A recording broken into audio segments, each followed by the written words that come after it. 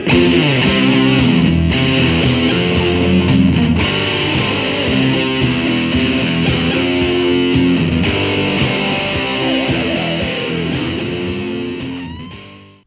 hi! Welcome to Someone Else's Movie, the podcast where an actor, writer, director, or nebulous industry figure gives a little love to a movie they didn't make.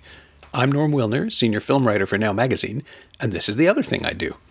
My guest this week is Matt Watts, a writer and actor who's appeared in Scott Pilgrim vs. the World, The Grand Seduction, Sensitive Skin, The Newsroom, the Ken Finkelman one, not the Aaron Sorkin one, and the fun short film Portal to Hell. He also stars with Bob Kerr in Michael Tuesdays and Thursdays, which returns to CBC this Sunday, January 15th, as Michael Every Day. Matt picked The Heartbreak Kid, Elaine May's 1972 comedy of manners starring Charles Grodin as Lenny Cantrow, a New Yorker who connives to woo a young woman in Miami while he's on his honeymoon. Written by Neil Simon from a short story by Bruce J. Friedman, and starring Jeannie Berlin as Lenny's new bride Lila and Sybil Shepherd as his wasp crush Kelly Corcoran, the movie situates a conventional romantic comedy within a social and cultural minefield and comes up with something much more complicated and much more disturbing. There was also a 2007 remake with Ben Stiller. We'll talk about that. This is Someone Else's Movie.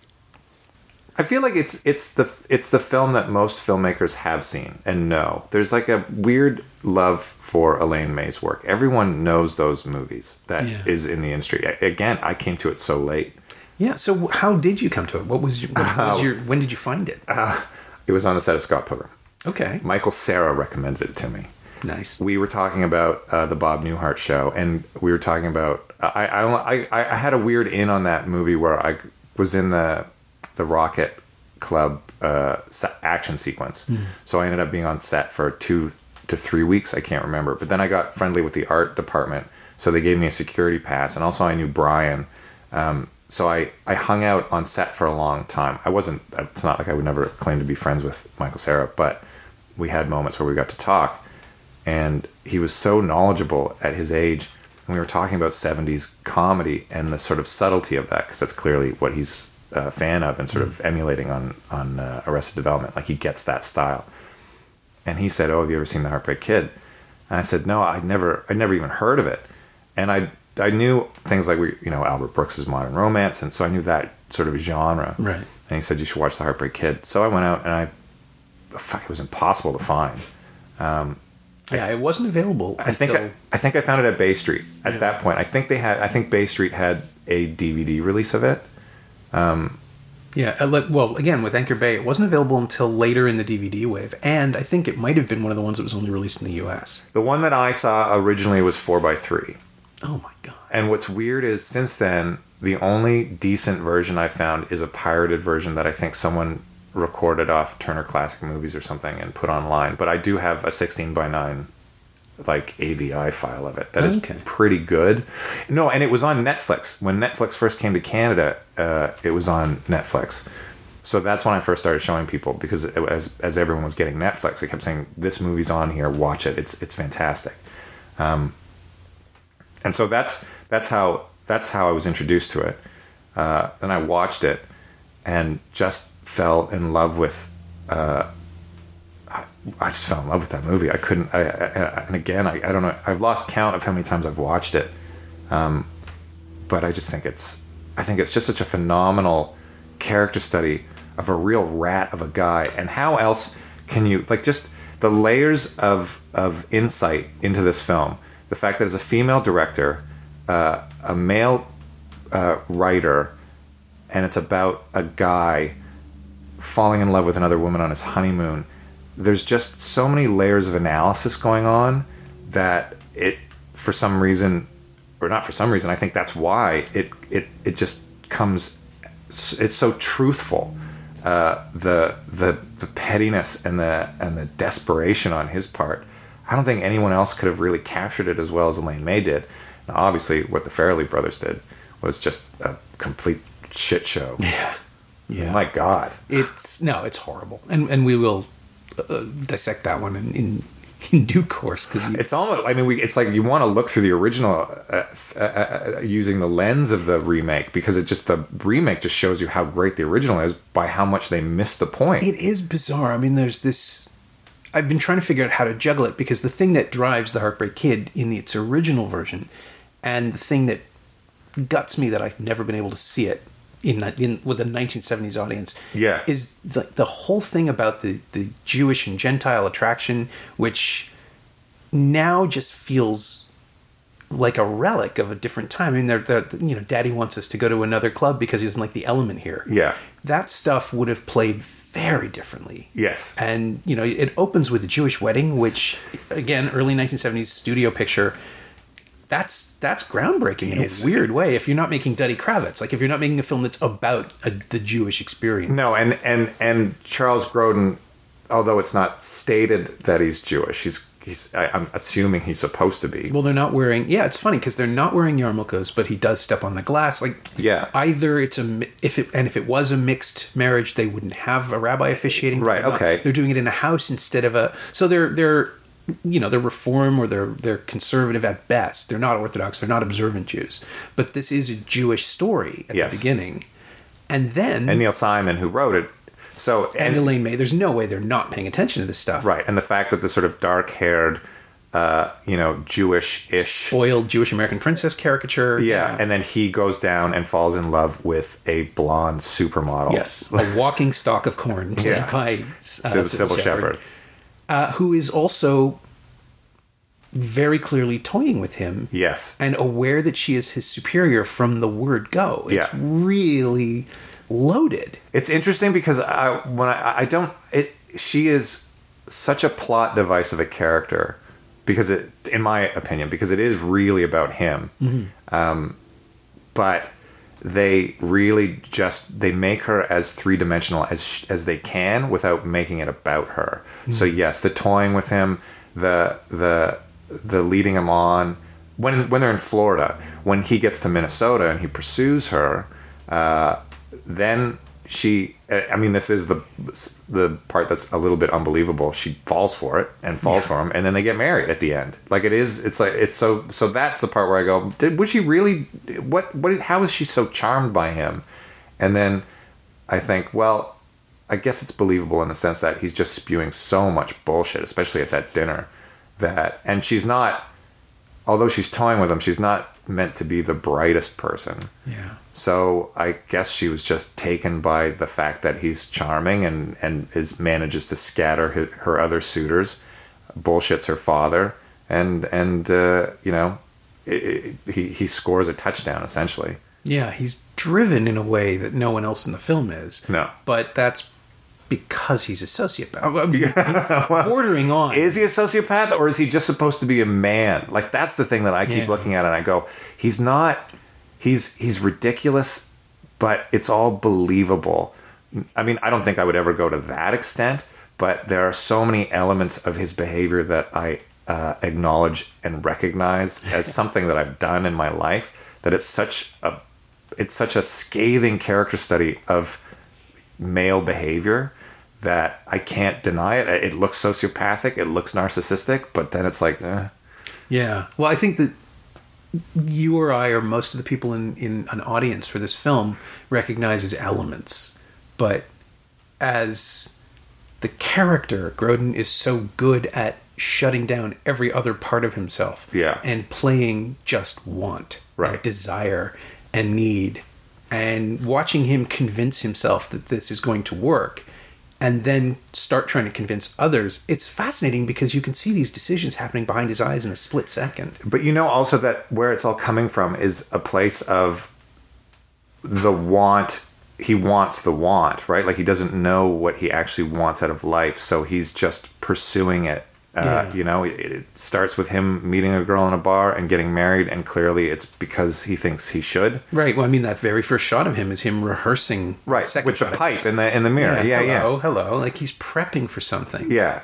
And then the idea that he's irritated by Jeannie Berlin's character, where I find that so interesting too, because it's like, they're setting it up for us to dislike her. They want us to think that she is so irritating, he's going to leave her because she's irritating. Right. But the things that make her quote unquote irritating are very minor human behaviors. So we're watching it through his eyes and we're getting irritated with her. But when you actually look at it closely, she's lovely.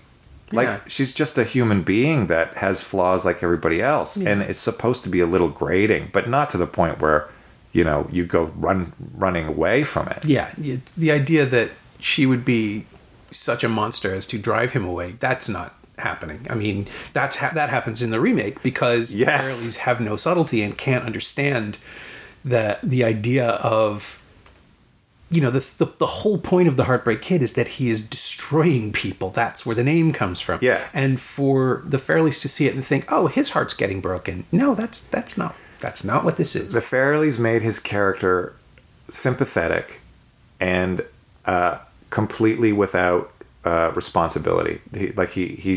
Everything's happening to him. So his friends push him into this marriage that he doesn't think he's ready for. Right.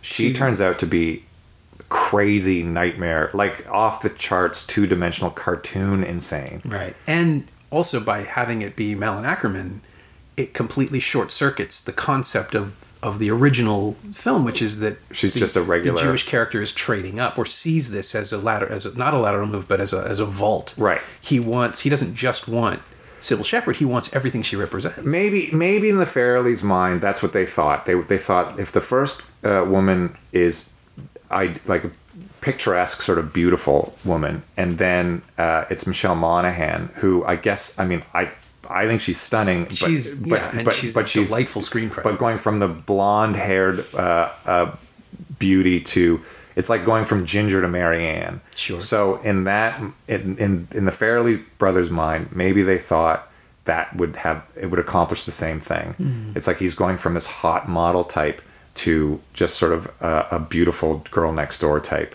So that's the same kind of thing. I don't know. Like they're thinking, they're saying, look he's going for a more well-rounded person. Right. She might not be as beautiful, but she's normal. So, Yeah. and it's like, that's again, not the point. So then it sells out the concept. It totally sells out the concept. Absolutely. And the constant misunderstanding. I remember seeing it. I had seen the original when I went to see the remake, and I just remember getting angrier and angrier and angrier, realizing that Ben Stiller probably really gets the original. I mean, yeah, how can he not? Yeah, he was raised in it. Yeah. Like, he knows that world. He knows the people. I cannot believe he is making the movie the Farrellys are making. I refuse to believe. I will not accept it. But he did. Like, the only way to get, I think to his mind maybe, or the studio situation, the only way to get the movie made was to make the package, put together There's Something About Mary, put him with Ackerman because she kind of looks like Cameron Diaz, and maybe that reminds people. I think. Oh, I didn't even think about that. If you think about the cell that must have gone through, because this fascinates me about remakes. There's this, the appeal of the remake is that it has a built-in audience, theoretically. The property is recognized. It is a less contentious pitch. It's an easier sell to the studio to get them to make it, because they already own it. It means they'll be able to resell the original version. Everybody wins. But they didn't do that with the Heartbreak Kid. That's what I don't understand. Is Yeah. why? I wonder if the Farrellys actually really liked that movie so much that they thought, let's remake it. It's possible, but they just don't understand it. Yeah, they didn't get it at all. How can it? I mean, again, I guess that's the point, right? How can a couple of, Methodist guys from Rhode Island make a movie about those relationships and that dynamics, and then you find out, they didn't. They just didn't try. But they're crude guys, So it was one of those things where I thought, well, maybe they'll appreciate the analysis or exposing of crude male behavior. Sure. Like they, since all their films are that, it's kind of ironic that this is the one that isn't that, where they make the woman the crazy, crude one, and Ben Stiller just sort of reacts to it. Mm-hmm. So I thought, well, again, this is what you do, is obnoxious male behavior. How can you make the Heartbreak Kid and not make the main character obnoxious? Or make him the one making the poor decisions or pushing for, like, that whole subplot with those twins that he told at the wedding that his wife had been murdered. Oh, that's right. So that when they're in Cabo, the Michelle Monaghan's family assumes they heard that his wife had been murdered. So when he finds out that they know about his marriage situation, he assumes they know that he's married, but they think it's that his wife was murdered. Right. So that's like 20 minutes of misunderstanding that takes all the responsibility off of him. Yeah. And it's like, but that... And it doesn't make sense. Like, narratively, there's just no reason for any of the stuff that happens in the Farrelly Brothers version. And it's like 45 minutes longer than it needs to be. Oh, absolutely. I couldn't believe how long it was. It was like, why is this over 2 hours? The first one's like an hour 45. Mm-hmm. Like, there's no need. And it's just bad. Yeah. It's bad. But it does, again, like, I would almost recommend that people watch the remake first. Yeah. And then experience what this concept is actually supposed to be and see how it plays. That first movie is so good. It's and a lot of it is on Grodin. A lot of it, he carries that film in a way. I mean, Jeannie Berlin and Eddie Albert, right? Like, it's just they were nominated for Oscars, right? Jeannie Berlin and Eddie Albert. When I was watching it again last night, I watched both of them. The scene where he says, "I'm going to lay out all my cards," and it's him, Sybil Shepherd, Eddie Albert, and Audra Lindley. Yeah. And it's one take, right? That it's like a sort of a master shot of all of them sitting around the table, and they're still in Miami. And he's, here are my cards. I'm gonna come to Minnesota. I'm married right now. All that kind of stuff. And you just watch Eddie Albert fume, and Audra Lindley sort of occasionally start to say something but stop, and Sybil Shepherd sort of playing with her food. And stifling a few laughs a couple times. Mm-hmm. It's just so stunning and perfectly played out.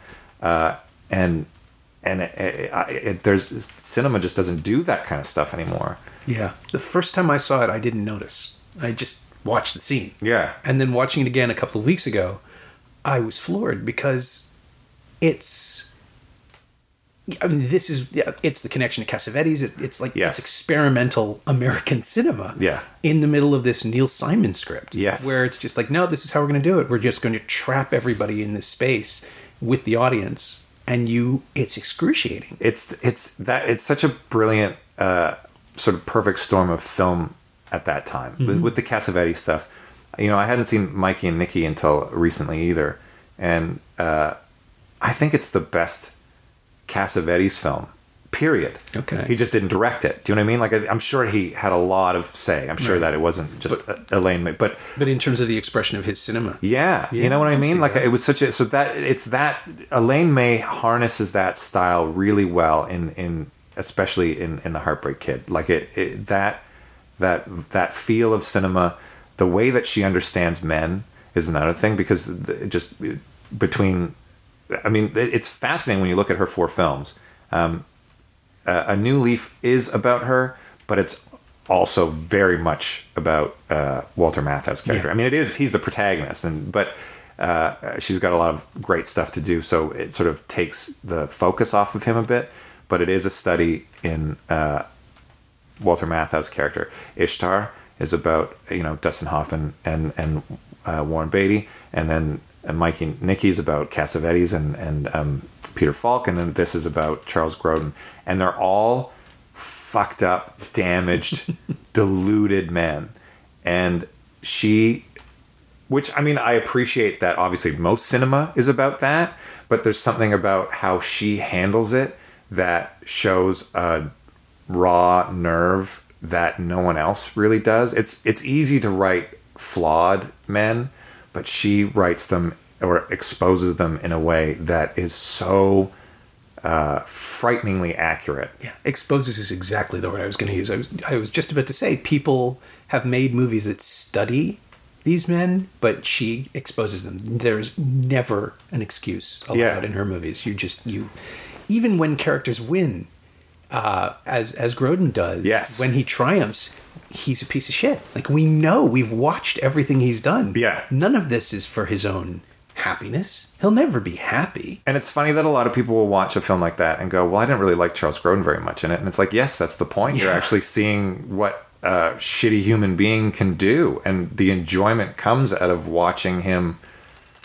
try to learn He doesn't even really try to learn, does he? He's learning the behavior. He's learning what to do, but he's not learning from it. And then, yeah, exactly. And that the wedding at the end is the ultimate lesson. It's almost like in that moment, he may understand that he's never going to be happy, or we're just aware of the fact that he's never going to be happy. Yeah. Either way, he's never going to be happy. Yeah. It's so and he great. shouldn't be. He doesn't deserve it. Like it's yeah. My button invariably, this comes up all the time in comedy and drama, is when a film doesn't understand that it's depicting something we shouldn't be happy about. Right. But The Heartbreak Kid absolutely does. Yes. Like, the movie knows that what he's doing is not right. Right. Even as he convinces himself and everyone around him that it is. Right. And it's amazing because there is no release. There is no, he gets to have sex the way he wants to. Yeah. That's the only thing that comes close to being triumphant, where he gets that little speech about how I knew it could be like this. Yeah. But even then, what's funny is that I don't buy it. yeah, I don't. I think he's just convinced himself. Like, it's one of those, because he in that moment, because I know the exact moment when he's lying there and Sybil Shepherd it's almost like he's saying that in the same way that Jeannie Berlin's character was saying it. That's the thing that I find really fascinating, is he becomes the Jeannie Berlin character in a way where he says the 40 or 50 years, and he's just kind of like chasing Sybil Shepherd down in a way, and he's on the hook and she's being kind of aloof. So it's like the sex was good because he needed it to be good. Yeah. So who knows if it was good? He's convinced himself it would be good. Yeah. Or it's not even it's the Chick's a Goddess thing, right? Yeah, yeah, He's right. trained to believe that. Right. They wrote a whole song about it in the last 5 years. He's been trained his whole life because he's always been othered. Yeah. Outside of his own community. Like, this is the goal, so of course it's going to be better. It's going to be great. And it's just so, like, skin crawling. And how do you think the stuff with Eddie Albert played in that? Like, in 1970. Well, what I mean is that, so what the question I'm asking is, if this were the sort of, if this was about, a Jewish male entering into the sort of The Gentile Enclave. the Gentile enclave, it's a great way of saying that. Yes.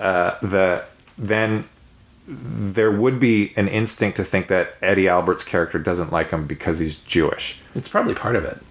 Do you think so? He's definitely, I mean... Because for me, I don't see that. All I see is that he doesn't like him because he's a piece of shit. Well, there's that too. Like, you can go, it can be, and the thing that's great about Albert's performance is it could be read either way. There's Right. never a moment where it becomes about ethnicity. Right. But there's that early line, like, Daddy doesn't like the element here. And it's Miami. That's Right. It's not a restricted club. They go to, what is it, the Jockey Club or something? They go to the Jockey Club, but that sounds a lot more white. when she says I didn't like the element here, I assumed that it just meant him. Like, it was Also possible, yeah. But it was just like that's a subtle way of saying he wants me to get away from you because you're hanging around. And also, I mean, he's like 36 and she's like 20. Yeah, they never explore it. He's 15 years older than either character. Right. Than either Berlin or Shepherd. Yeah, yeah.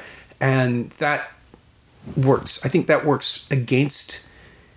I mean, it plays against Grodin's type, because is he this old and unattached because he's a wallflower? Is he Charles Grodin as we like to imagine him, like neurotic and withdrawn? Well, and the age thing is never really discussed. So his age is indeterminate, I But guess. what has he been doing? Because even if he's only supposed to be 5 or 6 years older, Right. Why isn't he married? Right. What has he been doing? This whole sporting goods thing. We never see him sell a sporting good, but he does have a badge at one point. Which is funny because, which I assumed was a fake badge. I assumed thought it was so like a too, novelty badge. But Where does he get it? But then the remake, they try to explain that, right? The fact that he was engaged for 5 years and that didn't work out and all his friends are getting married. And I was like, oh, okay, I guess this is, when I was watching it, I went, well, this isn't bad. Like, It's how you account for Ben Stiller being 40. Right, yeah, right. That was the other thing, too. I remember thinking, wow, why are they going with a 40-year-old who hasn't been married? Charles Grodin wasn't that old. And then I looked up how old Charles Grodin was, and it turned out he was 36. He was close, yeah. Oh, my God. But that's also that Charles Grodin toupee. Yeah. It is so obvious and large it does age him down a little bit. I didn't know he was 36. I would have put him closer to like 32. Yeah, it was the massive sideburns for me. They're I couldn't tell if it was a character point, like he's trying to be 70s stylish and failing, or if it's just a bad wig. But either way, maybe it was a bad wig that they needed to blend in with the sideburns. Mm-hmm. It's fascinating because it shouldn't. Again, it just makes him more awkward and less likely to court someone like Sybil Shepherd. But then I suppose this character is less likely to court anybody. He's not courting. He's preying on her. Yeah, he's preying on her, and he's charmless. But for some reason, she finds it charming, I guess, in the way that no one has pursued her so, like, obsessively. Yeah. She misreads it as passion, possibly. Maybe that's what it is. I could see that. He says nothing to her that is even remotely charming. Just that he's into her, and then he's going to follow her, and that he's never met anyone like her. Right. It's that weird scene in the car in Minnesota after he's been sort of stalking her around the school, and he says, "Well, screw it. I'm just going to go back then. Forget it." And she goes, "Give a girl a chance." And then they kiss, and it was like, "What happened there?" Okay, I guess that's, again, those are the little turning points I find flawed by today's standards, that they could have improved on if they, made a remake that was even remotely on point. And I was trying to figure out if the psychology of Shepherd's character is such that she needs him to give up before she gives in. Well, and she's clearly supposed to be a character who gets what she always wants and enjoys being pursued, but so that would make sense to what you're saying. Once she proves she's unwinnable, then he can have her. Right. But it's so weird and pathological. I mean, everybody in the film has a pathology, which is absolutely fascinating. Even, Lila is just a little too self-assured because that's how she gets sunburned. She doesn't, I don't need it. Right. And then she overdoes it with the cream because she's genuinely sorry and in pain that she's done this to herself, but it becomes loathsome in his eyes. In his eyes. To me, it's like, and to the audience, it's this poor woman. Yeah, it's vulnerable. Oh my God, this poor woman is just trying to have a good honeymoon and spends the entire time in the hotel room burned to a crisp. And her husband just keeps running in and out because he's lying about spending time with Sybil Shepherd. Yeah. And lying about everything. Everything. To everyone. It's just, it's not a farce exactly, which is, I think, the reason the Farrellys were attracted to it, because of the farcical elements. Right. Which they then clearly played up to their own detriment. Oh my God. Yeah. Because, you're supposed to be... I think you're supposed to empathize with the disaster, with the destruction that he leaves in his wake in the original. In May's clearly not approving of anything that happens. Yes. And then with the Farrellys, it's like there's this clown show that goes on where everything else is also people falling over and people tripping and all the stuff that happens with Ackerman. And she's a good sport and she'll do whatever it takes, not as a character, but as an actor. Yes. But it serves nothing. It doesn't drive the story forward. It doesn't help our understanding of anything. It doesn't illuminate the characters. It's just crap that gets thrown on people. Those farce qualities in that one, the Ackerman with the acrobatic sex, yeah, the donkey stuff, it's just so vile. Yeah. And I was just thinking about in the original, what's so great is that everything is kind of horrible. Yeah. Remember in the nightclub, and there's that bad magician? Oh, yeah. Just repeating that. I couldn't tell if he was supposed to be a magician or a comic a magician. He's just supposed to be a bad entertainer. But it's horrible. It's horrible. Yeah. And they're all kind of watching it and accepting it. And he says, Sybil Shepherd touches Grodin's leg under the table, and he lets out like a startled moan, and then to cover, he says, "Oh no, I was just enjoying the show." And Audra Lindley just lovingly says, "Oh, isn't he wonderful?" or something like that. And but it's like, no, it's all bad, and they all know it's bad. Nothing here's good. And all these people are just kind of terrible, and that's what I think Elaine May just revels in it. She loves these characters for all their flaws and loves exposing them, and that's what the film is. Yeah, I mean, they're lying to themselves even about this. Yeah. About every little thing. There's that sequence where, this is supposed to be, what is it? It's not the shrimp cocktail. There's something else that he orders that's supposed to be the best in the world or the best in town. That's this whole point. Oh, the pecan pie. Pecan pie, yes. The pecan pie. And it's this endless sticking point. And that was, like, the first time I saw it, I think that's where it all falls into place. Is like, oh, he doesn't actually care about it. He wants it. Yeah. It's a thing that he's decided to have. Right. And then everything else just sort of snaps into place. Right. And you realize just how horrible this is. This whole experience has been for me, the viewer. And the second time through, it's like, did people laugh?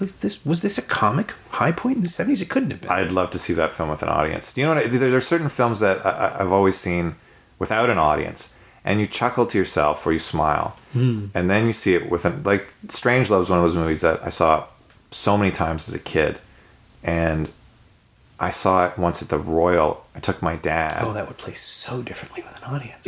The laughter was constant. It played like a real comedy, and I couldn't believe it. It was so nice. It was so great to experience. So Heartbreak Kid is another one of those things where I'd love to see it with an audience. I'd love to see how they react. I'd love to see if there would be a crowd laughter, especially with stuff like the pecan pie. Like, I know on certain lines like going pee-pee and those kinds of things would get laughs, but when he's so adamant about that fucking pie, and then tells her that they're getting a divorce, and then she's trying not to throw up at the table, I would think that it would be that sort of groaning, uncomfortable laughter. Was painful to watch. Yeah, but both times for me. Really funny. Yeah, it's weird to imagine that, because like my point of comparison is stuff like Woody Allen's 70s films. And it's weird to think of this as anywhere near that world, because they're sort of concerned with the same issues. But Allen always found a way to put the bulk of the joke on himself or on the situation. My closest comparison is Modern Romance. Because I feel like that... So I just feel like that in terms of that despicable male, except...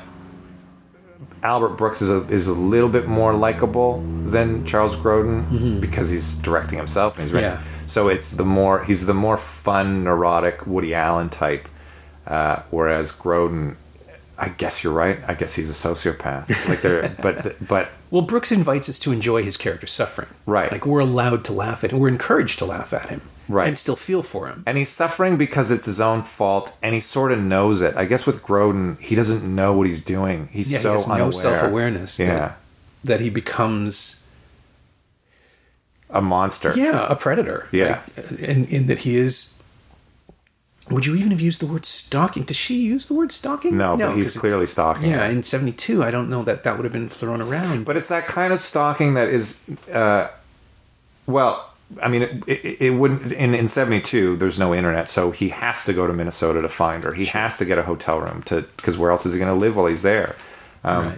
Nowadays, you just find them online and send them an email. So the intent would be the same. Whether or not that's seen as stalking, if you kept pursuing it after someone asked you to go away, she doesn't ask him to go away. Her dad does. Mm-hmm. So that's where it gets tricky. Because she's like, yes, come over. I didn't think you'd show up. I didn't think you'd actually follow through on it. But she never says no to him. She's not afraid of him. No, at all. She's not afraid of him at all. In a way that she probably should be. Right. Or not. Like, it's one of those things where he walks that fine line of he's ultimately harmless. He just really, really wants to be with her to a point where it starts to get creepy, but just knowing that the world that they inhabit, it doesn't seem that abnormal. Yeah, I think that's what's so unsettling about it, is realizing that this sort of thing happens, or happened at the time, played out exactly the same way all the time, men asking for the women's hands in marriage, refusing to be...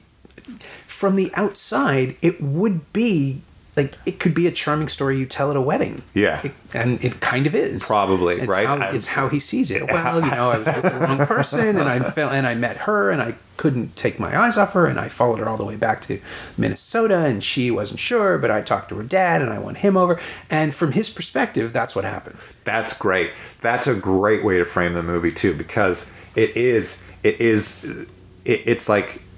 if you were to remake that film, then how great would it be to open with that wedding speech, right, but then see actually the events that unfolded right, in the way that we see them in this film. So it's almost like that's just the one element that's missing is the fact that it does sound, when you write it out, like a bit of a fairy tale story. Yes, it was an unfortunate thing. Like, there's the two sides of it. Yeah. The basic premise of he fell in love with someone else on his honeymoon is a great comedic premise of how disgusting a human being can be. right. But the flip side of it is, you're absolutely right. Him saying, I was with the wrong person, but then I met you, and this all made sense, and I followed you across the country to win your hand. Yeah. It's Sleepless in Seattle. Yeah. Like, hearing you explain it just there, it's like, yeah, it's Sleepless in Seattle. Totally. Yeah. Jesus Christ. Because that one unnerved me at the time, that nobody understood that Meg Ryan basically is insane, that she falls in love with a voice and abandons that nice Bill Pullman and goes off and finds Tom Hanks and stalks him until she connects to him. But you know, Nora Ephron made it sweet. It's hard to know based on I've never pursued anyone like that, but I assume it happens. I mean, these things are not complete fantasies. Yeah, and so we're certainly encouraged to believe in this sort of thing happening. Yeah, in a positive way. I don't look at The Heartbreak Kid and think this movie is a complete piece of fiction. I know it was based on a short story, which I've never read. Yeah, me neither, actually. But I couldn't find it, by Bruce J. Friedman. Yeah, I'm guessing he must have lived it or knew someone that had that experience. I wouldn't be surprised. Where else would you even come up with the concept? It's not a crazy story. It's not that outrageous, right? Like, it's a completely believable series of events.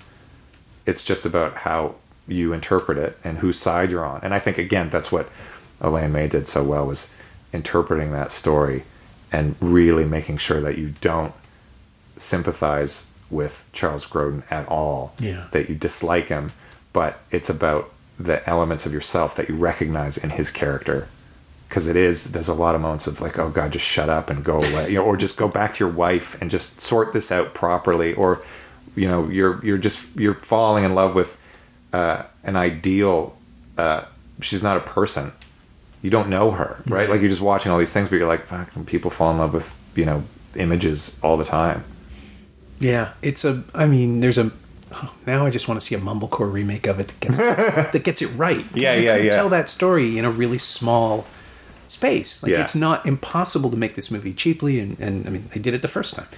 But That's what I love about it too. Yeah. Just on that side, but this is when I look at those films and Cassavetes stuff too, right? Like Opening Night or Woman Under the Influence. A Woman Under the Influence, especially because that is such a small film. I mean, it mostly takes place in the house. it was going to be a play. Oh, really? Yeah, they were going to do it as a 2-part Of course. theatrical experience, and then they realized very quickly that it would kill them if they did it. Oh, night after night, trying to do that. It was going to end with, the first half ends with her going off to the asylum, and the second half is her return. And then the fake party. And that would be... Rollins would not have survived it. That movie devastated me. I don't think I've cried more during any film than that movie, and it just sort of came as a shock.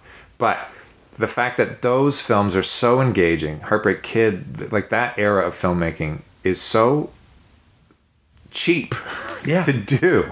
Yeah. But it's so engaging and compelling. And I can't believe that audiences won't see films like that because they're not big, expensive blockbuster type films. It's a movie like, did you see Nasty Baby last year? Yeah. See, I mean, like, I don't know how well that played. A friend recommended it, and I watched it, and I thought, this is fantastic. I don't understand why these movies aren't getting more release. I mean, I know that there's a whole business model. I'm not even sure it opened theatrically here. I know I think it played Inside Out. It played a festival. That's where I saw it. Right. But it didn't, I don't think it opened. But even with Kristen Wiig and I don't understand. I mean, I know there's a whole reasoning behind it, and it's money, and it's studios, and then it's the distributors and all that kind of stuff. But well, I mean, we're literally living in a world where Kelly Reichardt's new film that has Kristen Stewart in it can't open in Toronto. Right. Like, will not play. It's going to go straight to video. And I guess that's the model now, right? It's a video on demand or Netflix kind of thing, and that's where you hope to make your money back. Yeah, but theatrically, I mean, there's nothing like seeing a film, especially a film like this, in a theater with other humans who are reacting to it at a different speed or for different reasons or coming at it from a different angle than you are, because that's the whole point of this movie. It's about the different prisms that you can see it through. I have some hope. Again, it is like The Heartbreak Kid will make you laugh, but it doesn't have big jokes in it. It has very small awkward moments that will make you cringe and then possibly laugh because of how human they are. Like the original UK Office, right? I mean, it doesn't have a lot of laughs in it, but it's very funny. Yeah. Well, and it's also, I think, the type of comedy where you start looking for a release. Yeah. And so when the laugh does come, it hits a lot harder. Yeah. Like there's that bit where Keith eats a Scotch egg in like the third or fourth episode. Oh, yeah, which is apparently the funniest thing in the entire series because it breaks the tension. Yeah. But it's just a guy eating an egg. It's not even especially funny. But if you... Like, I remember there was an extra section on one of the DVDs where they dissect it because it was so fascinating. That moment? Yeah. That's hilarious. And it's all in the timing. And Gervais is absolutely right. It's the way it's cut, and it's the way the actor pauses for a split second before he actually puts the thing in his mouth. Yeah, and then just takes a giant bite out of it. Just blows the scene wide open. Yeah. There's nothing quite like that in The Heartbreak Kid, even when Grodin shouts at the table in front of the magician, there's like, it's a desperation. It's not an explosive release, but because we're so starved for any kind of emotion. I'm trying to think if there's anything later, like when he goes, it's all Eddie Albert. It's that there's Eddie the jump cut from the "I will stop at nothing," like what'll it take to buy you, and then it cuts to the wedding. That's something, but also just Eddie Albert's complete distaste for him, and the anger, get out of here, you newlywed, like that kind of stuff. Yeah. What is he? I'll punch you in the goddamn mouth. Like, I'm sure that got a laugh. Yeah, I'm originally. sure. I would think those kinds of moments got laughs. Especially watching Eddie Albert, who everyone loved from Green Acres, being angry at all. Furious. And then just seething with rage. Swearing. Yeah. That would have broken a barrier, I think, at the time. And it obviously laughs from Lila in the in the car, and I gotta go pee pee, and the egg salad sandwich scene is so funny. I mean, and that's played mostly for Charles Grodin's reaction to it, but it's genuine and it's funny, and it's just like, it's disgusting, but it's human. Again, it's just that kind of thing where she just doesn't know. The Sybil Shepherd stuff isn't that funny. No, it's wry, if anything. Like, it's sort of... And she's cute. I mean, it's weird. She really doesn't have a big character. It's like, it's not like she is in The Last Picture Show, where she's, she's working against something there, and she's, kind of a nightmare. And I guess that's what she was cast for this from. It would have been the only thing anyone knew her from. Yeah. And she's very, very good at being enigmatic and sexy. She sells that. The scene, that cottage sequence, or the campfire, I don't even know how to describe it, the scene where we can't, they take off their clothes but we won't touch. There's a genuine crackle there. It's not just him being... Now, every version I've seen has that weird jump cut in it, when they get closer and closer and closer, and then suddenly it cuts to them laughing. Yeah, I think that's intentional. It felt like it's always been there. Because I know what the gag is, obviously. Sure. But it's weird that jump cut is an odd cut, and I've always wondered if there's a version out there without that cut. I've never seen one. I know. It felt to me like it was an intentional, an intentional explosion. It is more. Yeah, it reads like a bad TV edit than anything else in the film. Yeah, but it also, if it happened in a Cassavetes movie, it would feel totally natural. I guess so. So maybe it's just the new Hollywood at the time. That's anything goes. It was it's an odd cut. It is. I'm trying to think if there's any other moments that in that film that strike me as unusual. The other thing I love about it is the opening song, the You'll Go Far song. Yeah. It's that sort of oddly optimistic, upbeat song is such a perfect contrast for the film itself. Mm-hmm. It just works perfectly. Like everything that Elaine May sets out, the whole package of that movie works. And it's all her. She really gets it. And it was an inspiration for Michael, by the way, when we were cutting the opening credits. Oh, yeah. Bob really wanted Crazy, the song Crazy. And then I showed the editor the Heartbreak Kid, and he used the Harry Nilsson song as a temp track. And we all saw it, went, oh, that has to be it, that has to be it. And then a letter had to be written to the Nilsson estate, because it was the same idea. It was, if this is going to be a sort of depressing comedy about a codependent therapy patient relationship, then the opening credits should be really upbeat, in a kind of ironic way. Yeah. And that's what the Heartbreak Kid did. So I totally pushed for that as a thief. But that idea, it's such a great film. Everyone should watch it. I agree. Well, I was reading some of the reviews after at the time, the contemporary reviews, and discovering a lot of people kept saying, well, it's like an answer to The Graduate because of Nichols and May. Oh, that's interesting. Which is a weird, it's almost dismissive, except that it is, like, by opening with the wedding that immediately goes sour, it does kind of pick up from the last shot of The Graduate, where they're heading off into an uncertain future. What if they just rejected each other? What if it didn't work? There's that weird vibe where I could sort of see with The Graduate being so important to people at the time, because it didn't occur to me either time I watched the film. Oh my God, that is so interesting. There's this weird echo, right? But it's not like it's picking. Shadow. It's picking up in the story, but then obviously he's nothing like Dustin Hoffman. Right. But it's not. It's like a weird fuck you echo in kind of a way. It's like, well, you did The Graduate, now I'm going to do an even more downbeat wedding comedy, where it's like the guy is never going to be happy. Because it is like The Graduate works so perfectly, and then that ending is so stunningly beautiful, but we don't really get a sense of that ending coming. Do you know what I mean? Yeah. Until it happens. Whereas The Heartbreak Kid, it's telegraphing that ending from the very beginning. Yeah. So it's, I think that The Heartbreak Kid's a more mature film in the sense that it has less faith in its characters than The Graduate does. It has no illusions. Yeah, exactly. Whereas with The Graduate, you can paper over the emotional uncertainty with Simon and Garfunkel and the gentleness of that film easing you out. Yeah, and I'll say that I think Mike Nichols was a better cinematic director, but he pulled his punches. Elaine May didn't. Yeah, that's a really good way to put it. It takes nothing away from what he did do, but yeah, her films there's fewer of them and they hit harder. Yes, absolutely. She's, to go back to the exposing part, she really loves to expose people's flaws in a way that he was never totally comfortable with. His films are beautiful, and I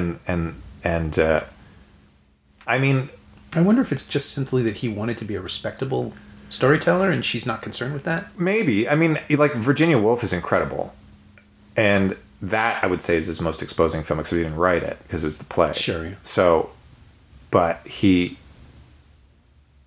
think about something like the later films like Closer and Charlie Wilson's War, the stuff that's supposed to be lacerating, but it's really just sort of gentle. It's very gentle. He's a very gentle filmmaker. And it's interesting because when you look at their material as well, she was the one going to great lengths to play horrible characters, and he was often the sort of straight man, or he always sort of played a bit of an uptight kind of, Protestant white male. And she went for the laughs and the jugular, and didn't mind looking bad or humiliating herself for the vulnerability of a character. And he did it at times as well, but often at her goading him into it. Yeah, she was always the instigator. Yeah. It was funnier to have him break under her, I guess. Yeah. There's a. Do you know the Little More Gauze sketch they did? Yeah, sure. So that's probably the first one I ever heard. That's the one I think of when I think of him breaking, right? Because it's like he's so in love with her, he can't contain it while they're in the middle of a surgery, and that's the one where I think of him being the most, because other times he gets frustrated with her, but there's a difference between being frustrated and being lovesick. Yeah. Powerless. Yeah, exactly. Like the telephone thing, he's getting irritated, but it's a different kind of thing. It's like it's being irritated with someone that you see as beneath you. Whereas the Little More Gauze, he's lovesick and powerless to this woman who holds all the cards, and he desperately wants her affection. Yeah. I don't know. Okay. I think that's interesting in terms of looking at his way of filmmaking and her way of filmmaking, and the way that they were together as a comedic duo. Oh yeah, absolutely. Well, and so this sort of naturally leads to the closer, which is, and you've already kind of answered it, but what of The Heartbreak Kid have you incorporated into your own work, or stolen, or lifted, or stitched into your DNA? Well, how does it come out? Just so the theme song part, obviously, in Michael. Sure, yeah. But the what I love about it is and how I've tried to incorporate it. It hasn't worked its way into anything that's been made. Okay. I had one film that Greenberg put a lot of money into, that's sitting on a shelf, and that was very similar in tone and feel, of characters being deluded into thinking that they were making the right choice, but it obviously wasn't. And because it was out of love, they felt vindicated in their poor choices. So there was that, but then there's something about the dialogue and I like how vulnerable the characters are in a way that you don't totally empathize with them. So it's not that they're anti-heroes or bad people, although Charles Grodin is a bad person. Sure. It's that they're believably weak. And I try to work that into the stuff that I write because I just love those kinds of characters. I think it's a lot more interesting to see that than someone who's just an alcoholic. It's like this person has no boundaries when it comes to pursuing something that he wants. Again, that's way more interesting than he's got a booze problem. Right. So if you're going to write your flaws, it's like try to come up with something that is relatable, but also maybe something you haven't seen before. Yeah. Again, I just wish I could have seen this with an audience at the time. They must never have seen anything like it. Can we get it for the Royal or something? Would that be possible? Like someone must have how does that work? Who you need to find the rights, and then from there, I guess you need to find out if Fox has a DCP of it, if Fox even still owns the rights. Right, because who knows who would own the rights now? Well, I will not rest until I have a Blu-ray of it. I mean, I'll probably rest. It'll happen at some point. It has to happen. That's my yearly email to Criterion, by the way. It really is. It's please put together an Elaine May box set, because also I think that it's, how great would it be to have more female directors represented under the Criterion label? And she's a great one, and she's totally underrepresented generally. Yeah, well, maybe you start with one and work your way up. I know Anchor Bay had the rights to The Heartbreak Kid and Mikey and Nicky, so maybe that's the leverage. Find out where those ended up. All right, Criterion, we're coming for you. Hey. My thanks to Matt Watts, who's back on your TV set this Sunday, January 15th, as Michael Everyday returns to CBC. If you like your comedy awkward and erotic, this is certainly that. You can catch up on the show's first season, Michael Tuesdays and Thursdays, at cbc.ca/Michael. You should do that. You can find Matt on Twitter at Matty Watts, all one word, and while The Heartbreak Kid is currently out of print, the Anchor Bay DVDs are definitely out there. If there's still a video store in your neighborhood, it might even have one, so maybe start there while Matt and I beg Criterion for the upgrade. As always, you can find me on Twitter at Norm Wilner and elsewhere on the internet at nowtoronto.com. You can also find this podcast on Twitter at Semcast, S-E-M-Cast, and on the web at someoneelsesmovie.com. If you want to leave a review on iTunes, that would be very kind of you. We need them to live. Thanks for listening.